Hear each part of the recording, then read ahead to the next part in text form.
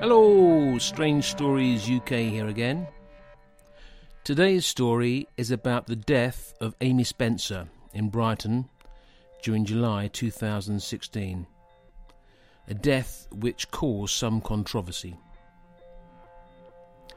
Sussex Square, Kemp Town, Brighton, is a Georgian estate built for the rich and famous of Brighton in the early 19th century. They were fabulously large family houses with servant quarters in the top part of the houses. The houses all had a similar facade, but were all different in their design according to the demands of the purchaser. Today, these houses are for the most part have been broken up into studio apartments and flats, but they're much sought after due to their spacious rooms, high ceilings and elegant fittings. A two-bedroom apartment has increased sixfold in the past 20 years to be valued at about £600,000 today. Georgian houses in Kemp Town were made of a material called bungarush. It was used almost exclusively in Brighton, a process of mixing lime and sand in anything else to hand and setting it between railway sleepers or steel supports. As these buildings are about 200 years old now, they need a lot of maintenance, otherwise they collapse, which has happened in the past. The Sussex Square Estate Gardens are shared 4 lovely acres of mature gardens, enclosed by railings, with an underground tunnel through the cliff leading down to the sea. A magical place. Lewis Carroll once lived here, and I wondered if this was the inspiration for falling down the rabbit hole in Alice in Wonderland. The seafront area is the largest unspoilt, early 19th century constructed seafront in Europe. It's now falling into disrepair, and parts of it now are shut off from public use. There are plans to redevelop.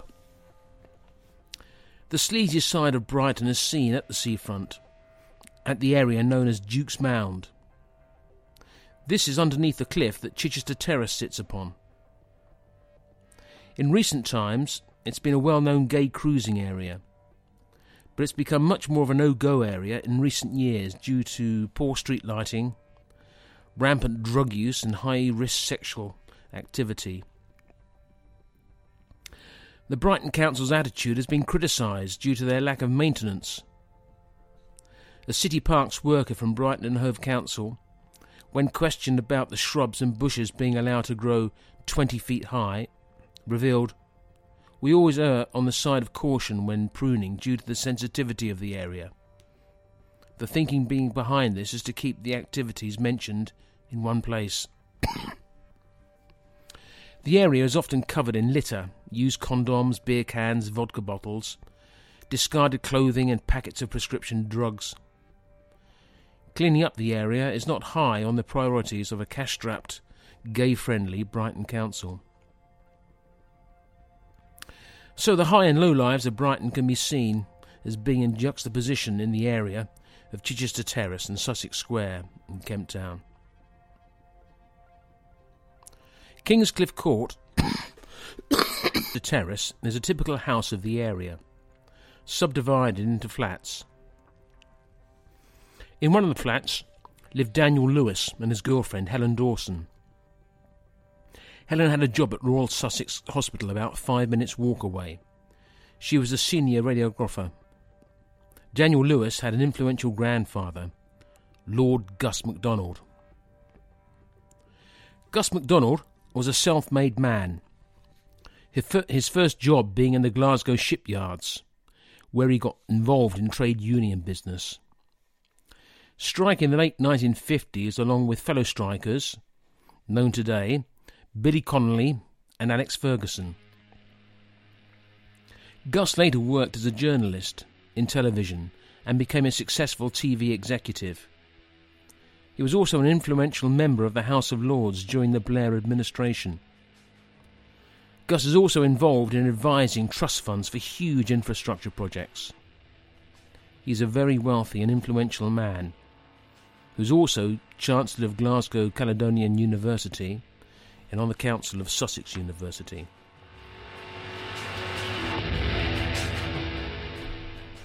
Grandson of the high-achieving Gus. He was aged 28 and doesn't appear to have had a job.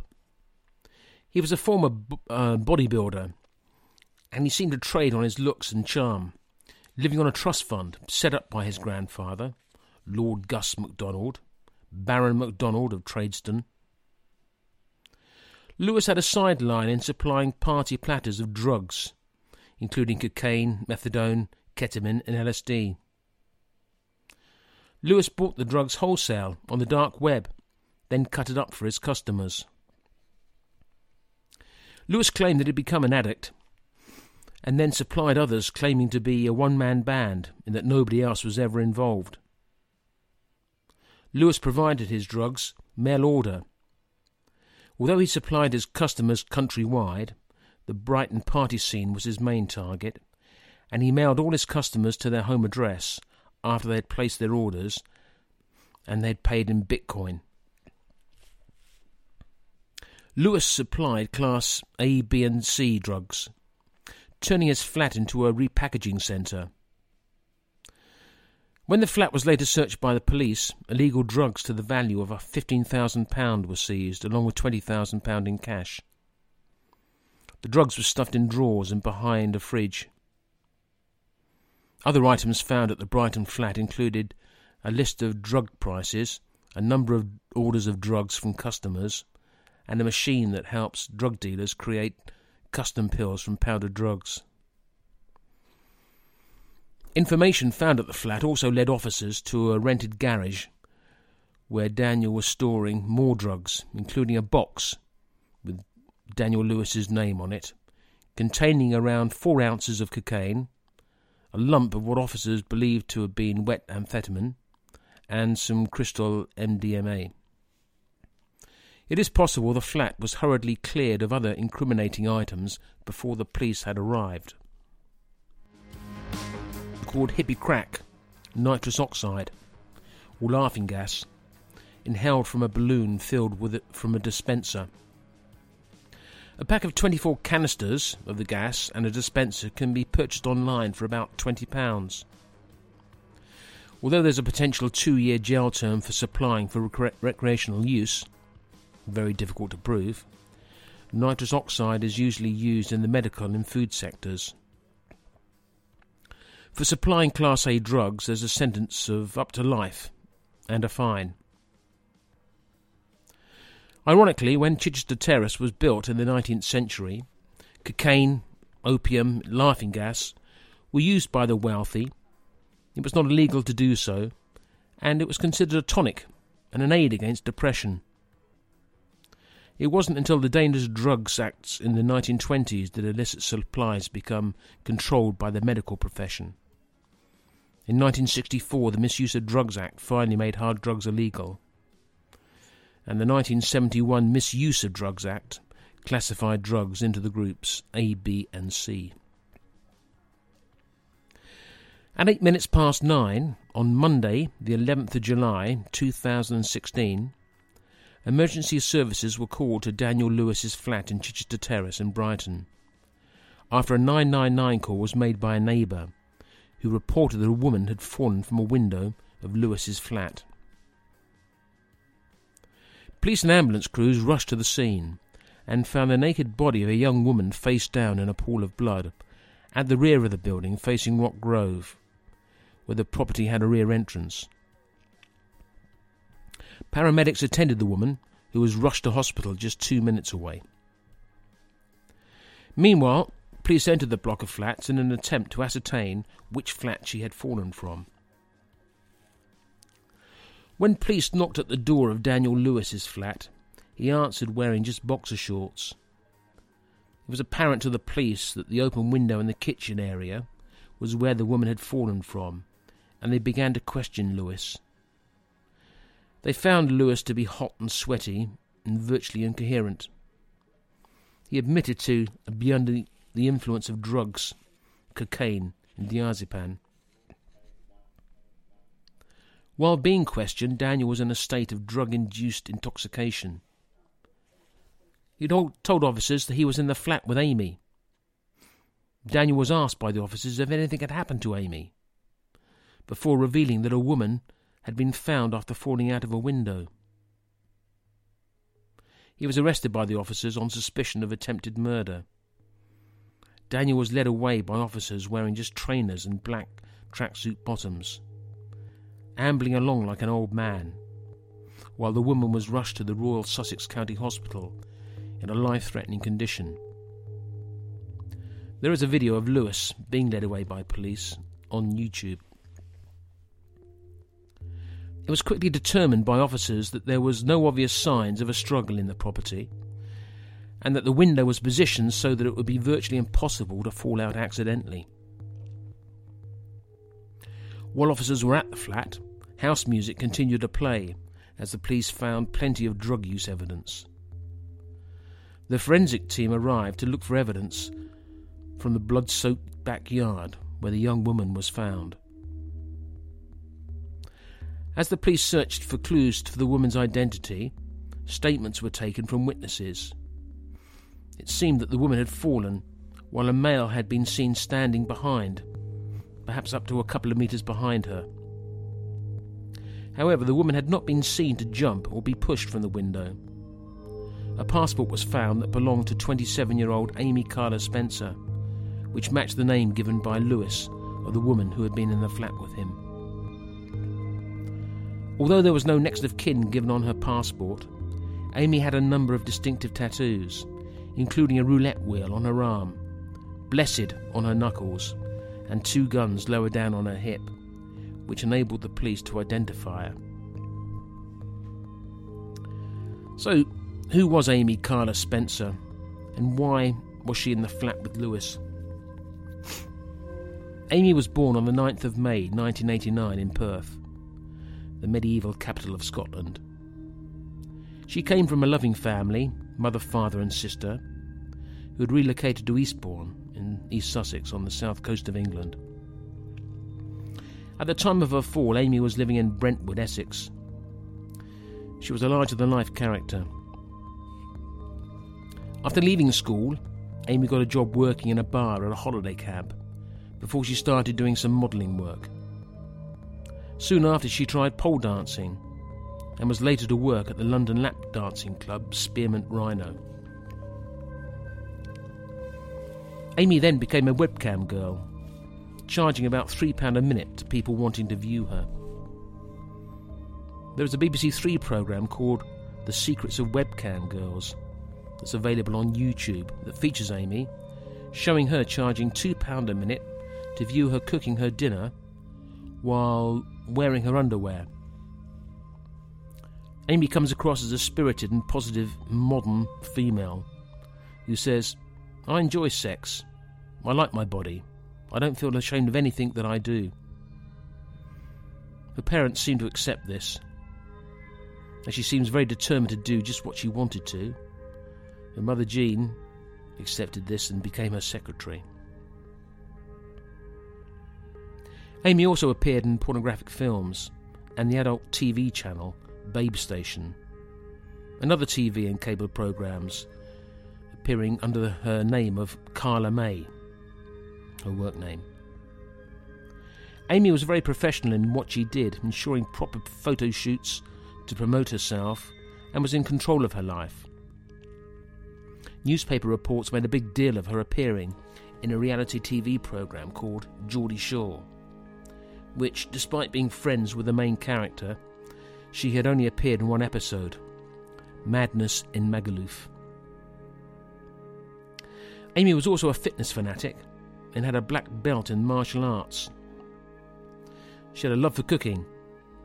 She had a food blog called Gym Kitchen, which was described as a free resource for tasty and healthy recipes to help her Instagram followers achieve their fitness and bodybuilding goals. Amy was also a trained chef with a level 3 diploma and had plans to release a cookbook, having amassed a devoted 75,000 strong Twitter following on her account at Carla May 1. It seemed that whatever Amy did, she did well to a professional standard. But she was a wild child, a risk-taker, and she wanted to live life to the full. July 2016, police had confirmed Amy's identity, and her family had been contacted. Mum Jean, Dad Richard, and Sister Daria headed to Brighton to be by her side. Amy had been placed on a life support machine as she had landed on her head and sustained a brain injury. The family had been told that she had fallen from a window, but were not told how this had happened. The police were unsure themselves over what had happened. The family said that Amy was scared of heights and did not think she would climb out of a window. The family were told that Amy's chances of survival were very poor, as the injury was very serious. Meanwhile, Daniel Lewis in Helen Dawson had been arrested and questioned by the police. At the scene of the incident before he was arrested, Lewis said that he had not seen Amy crawl up to the window.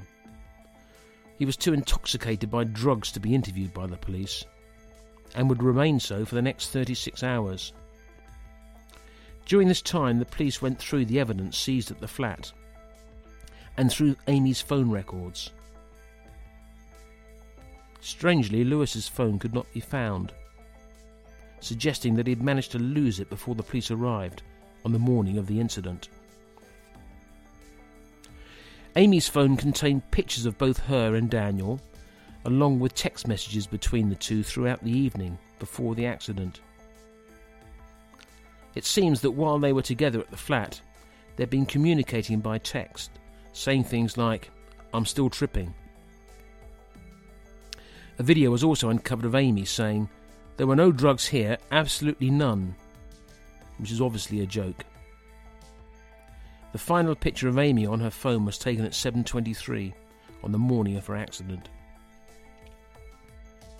36 hours after Lewis's arrest, it was time for him to face questioning by the police. However, he requested a new solicitor, who was the family solicitor, before being interviewed.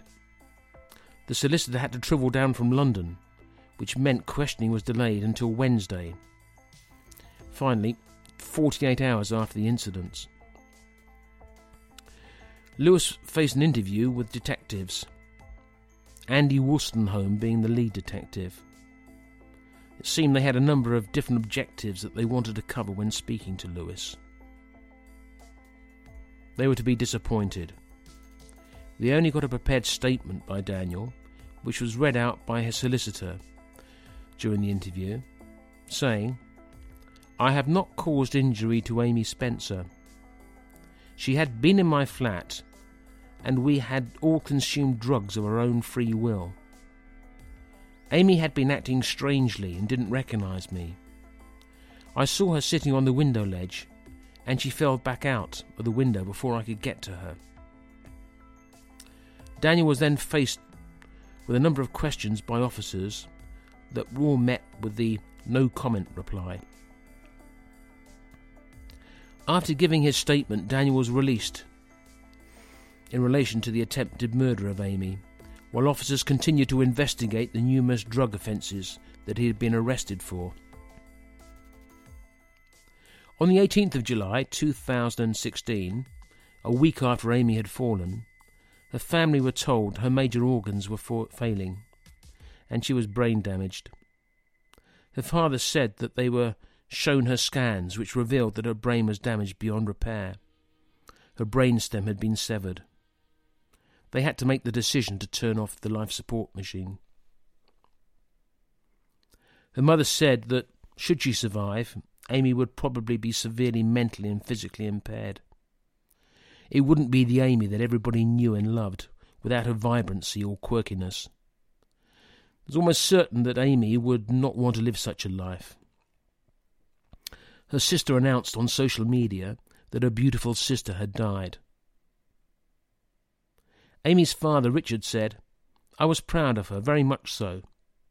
She had a wild side. She did things that I probably didn't agree with. There were details that I didn't want to know, but she was a grafter. She never stopped working, and she pushed herself. I took them to martial arts. Amy excelled at it. They both got their black belts. They went to the World Championships in Houston in 2001. She did an NVQ Level 3 chefing course. I absolutely loved her. She was at times a real pain in the bum, but she was my daughter and I loved her. I wish I could have told her more often that I loved her. Amy's mother Jean added, "Life was for living. Life was to do everything, try everything, experiment. We called her the wild child." The post-mortem results on Amy revealed that she was not involved in a struggle before she died. Cause of death was given as a head injury, consistent with a fall. There were no signs of strangulation or compression of the neck. 2 months after the post-mortem, the toxicology results showed that Amy had taken cocaine and ketamine. Ketamine can cause delusion-like ideas. Ketamine is a hallucinogenic drug. It has the ability to produce powerful hallucinations. That's called falling into the K-hole. It sees the user exist in a fantasy world of delusions and hallucinations and lose contact with the world around them. They make the taker accident-prone, such as wandering into traffic or having a fall. This seems consistent to what happened to Amy, who, although an experienced drug taker, knowing her limits, but if she took a large dose of a new drug such as ketamine after taking cocaine, she may have lost control of her drug taking. It was discovered that Daniel had a range of drugs in his blood, including the cocaine and diazepam, which he had admitted to the police, along with ketamine and methadone. A strange cocktail of uppers and downers, which presumably had been taken over a period of time. After assessing toxicology reports, the detectives investigating Amy's death arrested Daniel Lewis on suspicion of possession with intent to supply Class A drugs. During the interview, detectives referred to messages sent to Amy's phone from Lewis. For example, on the day of her death, a message on Amy's phone from Lewis read, "Get in, get your kit off, get Helen making balloons while I make a line under your nose as long as a Yeti's leg." Lewis just replied no comment to all questions. He was charged with 8 counts of possession with the intent to supply, but due to a lack of conclusive evidence, the Crown Prosecution Service refused to authorise a charge of supplying Amy with the drugs found in her blood after her death. Lewis was released on bail. Amy Spencer's inquest took place in May 2017 at Hove Town Hall, with the coroner Veronica Hamilton, Dealey.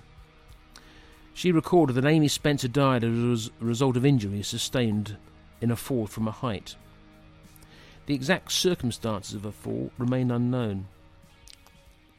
The fall occurred while she was under the influence of cocaine and ketamine. It was reported that Miss Spencer was at a party at the time of the fall, but the hearing was told that it had been a small gathering of only a few people.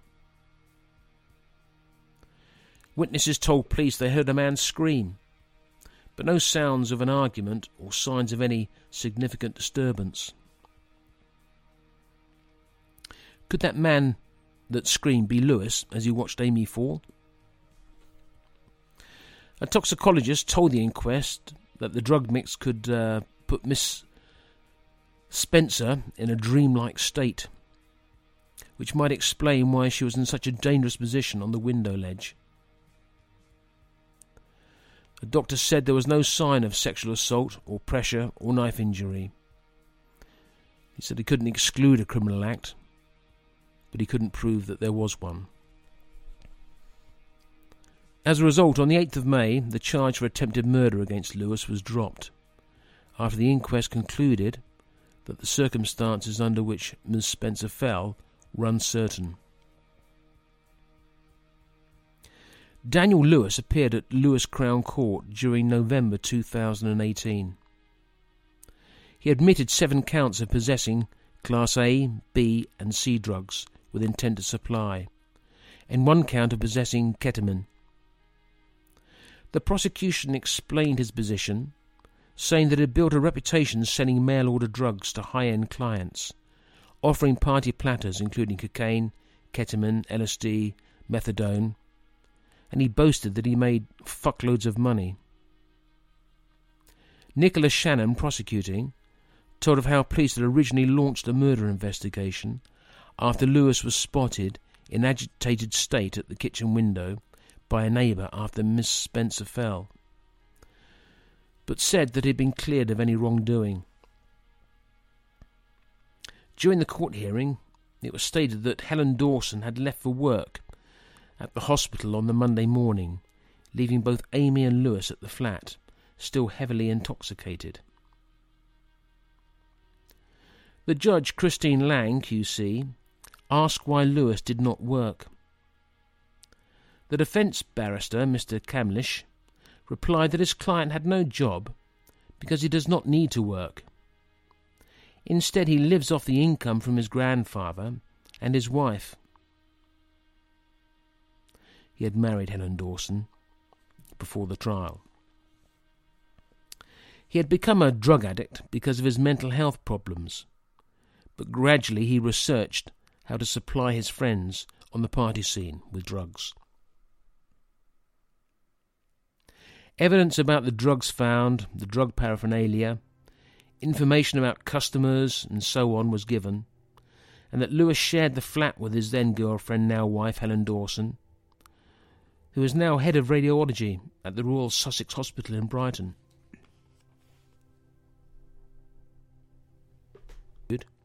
That in the past year he had moved out of Brighton, got himself off drugs, and now volunteers full-time to help an autism charity.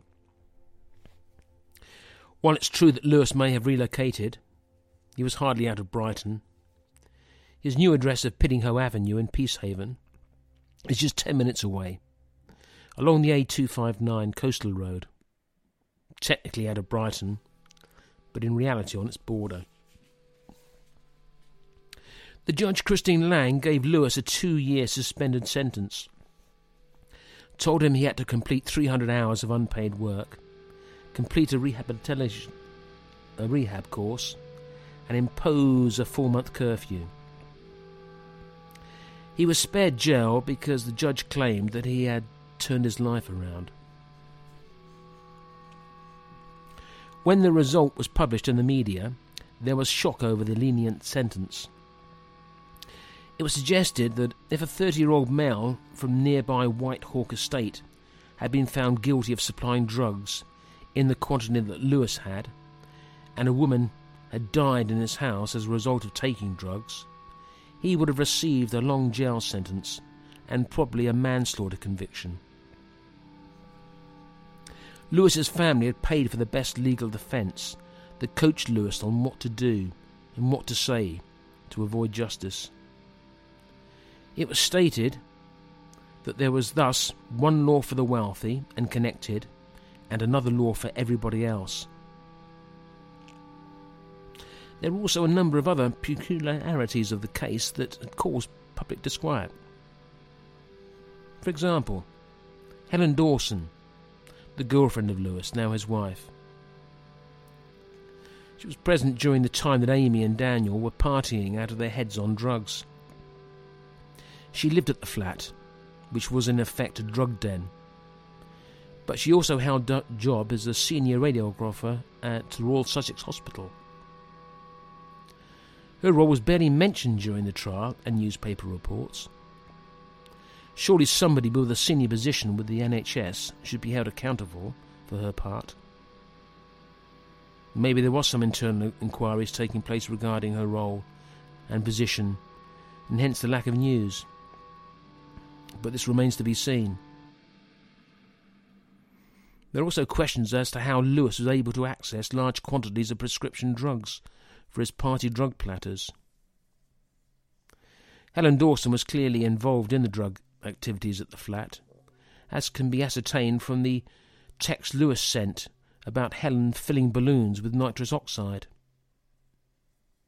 Helen had left for work that morning, leaving at least Amy, who was probably naked, and her boyfriend Lewis in the flat, out of their heads on drugs. It's not known if anybody else was present when she left. Another unanswered question.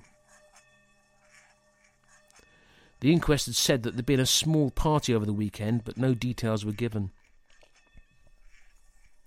Helen Dawson was complicit, as it was her home as much as his, and when the incident had taken place. She was indirectly profiting from drug dealing. Had she been jointly charged, the police may have shaken her into giving more information about what had happened. There are a number of unanswered questions about Helen Dawson. Was she a drug user?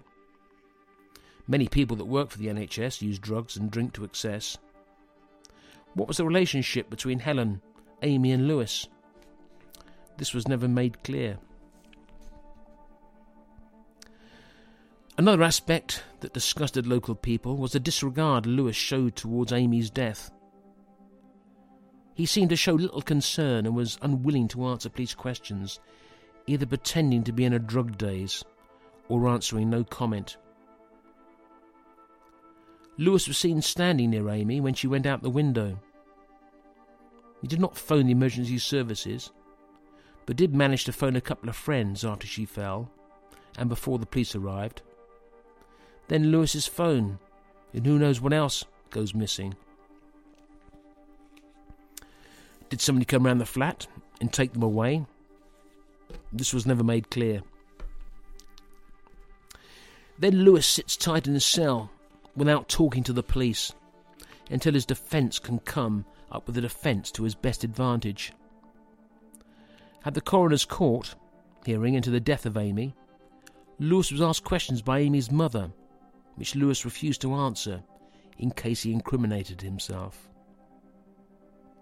It's fair to assume that Lewis knew what happened but chose not to tell, and let people wonder forevermore how Amy came to fall out the window. Because of these aspects, the general feeling was that Lewis was not entitled to the leniency shown by the judge. There were questions asked about the judge. Although Lewis was coached in his defence, Judge Lang would have heard such a defence many times before. It's a usual tactic used by defence barristers. It was suggested that the defence was not so much for the judge but for the benefit of the public, to allow the judge to pass a soft sentence, as received by Lewis. The courts, being a theatre, given the illusion of equal treatment. How many times would Judge Lang have heard from a defendant who was a drug addict saying, "I've turned my life around"? Why was Lewis given preferential treatment? There were further accusations of Freemasonry as the reason the sentence was so light. There were suggestions that the family could bring a private prosecution. Why hadn't this been done?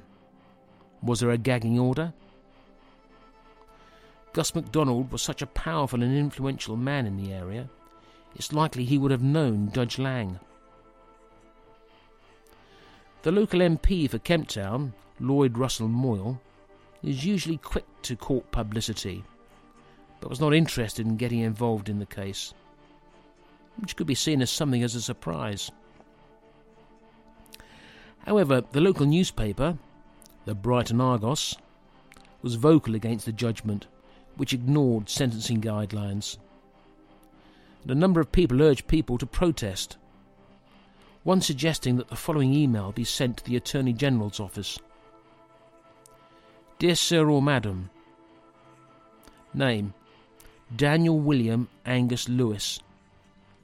Crimes committed, 7 counts of possessing Class A, B and C drugs with intent to supply, and 1 count of possessing ketamine. Court, Lewis Crown Court. Case reference, date of sentence, which was the 2nd of November 2018. Mr. Lewis was apprehended following the death of a woman he had supplied drugs to who fell from his flat window. He had admitted purchasing and reselling serious drugs for profit on a nationwide scale. The judge in this case did not give Mr. Lewis a custodial sentence. I am completely shocked, and even though somebody died directly as a result of Mr. Lewis's criminal actions, he has been allowed to remain free, even though he engaged in and profited from criminal activity. He's been allowed to remain free. This is shocking when other people convicted of much lesser crimes are incarcerated as a punishment for their criminal activity. One cannot wonder if this is because this man is independently wealthy. I think it's only fitting that the Attorney General's office should review this sentence. It's not known how many people actually filled in an email such as this, but they were encouraged to by the Argus. Lenient sentences can be referred by the Crown Prosecution Service, the police, or by the public, and the merits of the case must be decided within 28 days. And this is what happened. The public outrage forced the Attorney General to review the case, which was submitted for resentencing on the Court of Appeal. Lewis's case reached the appeal court during January 2019. The Solicitor General, Robert Buckland QC, urged judges to increase his too soft sentence. His lawyers disputed that he had dealt drugs on a substantial scale, insisting that he only supplied friends and acquaintances. Lewis, who had inherited a trust fund from his grandfather, supplied his merchandise across the Brighton party scene. His legal team also highlighted his previous good character and his efforts to transform his life. He had completed 233 hours of unpaid work since the suspended sentence was passed, and he had left the Brighton area. The court heard how he'd since cleaned up his act and now plans to qualify as a dog trainer. But Lord Justice Holroyd said the sentencing judge had overstressed Lewis's need for rehabilitation. There were multiple aggravating factors in the case, which calls for a prison stretch, he ruled. For all these reasons, we are satisfied the sentence here was unduly lenient. We are of the clear view that these offences demanded a total sentence of a length exceeding in which could have been suspended. The very least total appropriate is 3 years, he concluded. Lewis was told to present himself at Brighton Custody Centre by 4 p.m.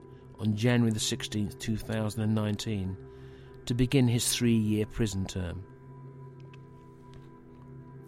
There are probably still attempts to gag or suppress the news about Daniel Lewis' case, despite it being obvious from a common-sense viewpoint that Daniel Lewis supplied the drugs that caused Amy's death.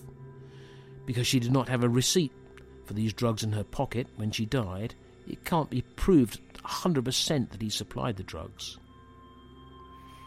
It is possible, albeit extremely unlikely, that she came with her own stash of drugs.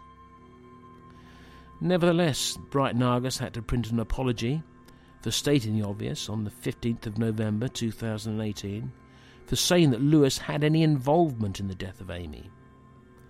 The apology says that the full scientific investigation concerning any connection between the drugs that Amy had taken on the day she died and all the drugs found in the possession of Mr. Lewis had not provided any link. I do not see how it could be possible to prove that there was a link if the drugs had already been ingested. There was a documentary presented by Katie Piper examining the circumstances surrounding Amy's death. It followed the police during the progress of the case. The programme was broadcast on the 14th of February 2019 on one of the ITV channels. It gave a good amount of detail and was interesting, but it left out huge chunks of information. For example, Helen Dawson was not mentioned once. Daniel Lewis flashes his smile and jokes for the police, but it's not mentioned about his lifestyle, or that he failed to phone emergency services despite making other calls straight after Amy had fallen. The programme is very easy on Lewis, considering his actions. There's no mention of his grandfather, Gus MacDonald. The documentary claims to reveal the entire story, but it clearly doesn't. We are no clearer about the relationship between Amy, Lewis and Helen Dawson. We're left to assume that they were friends. Well, thank you for listening. I've put photographs of some of the people involved on the Strange Stories UK Facebook page. If you've got any comments or would like to make any observations about today's story, I'll be pleased to answer. Well, it also remains me to thank Damselfly for providing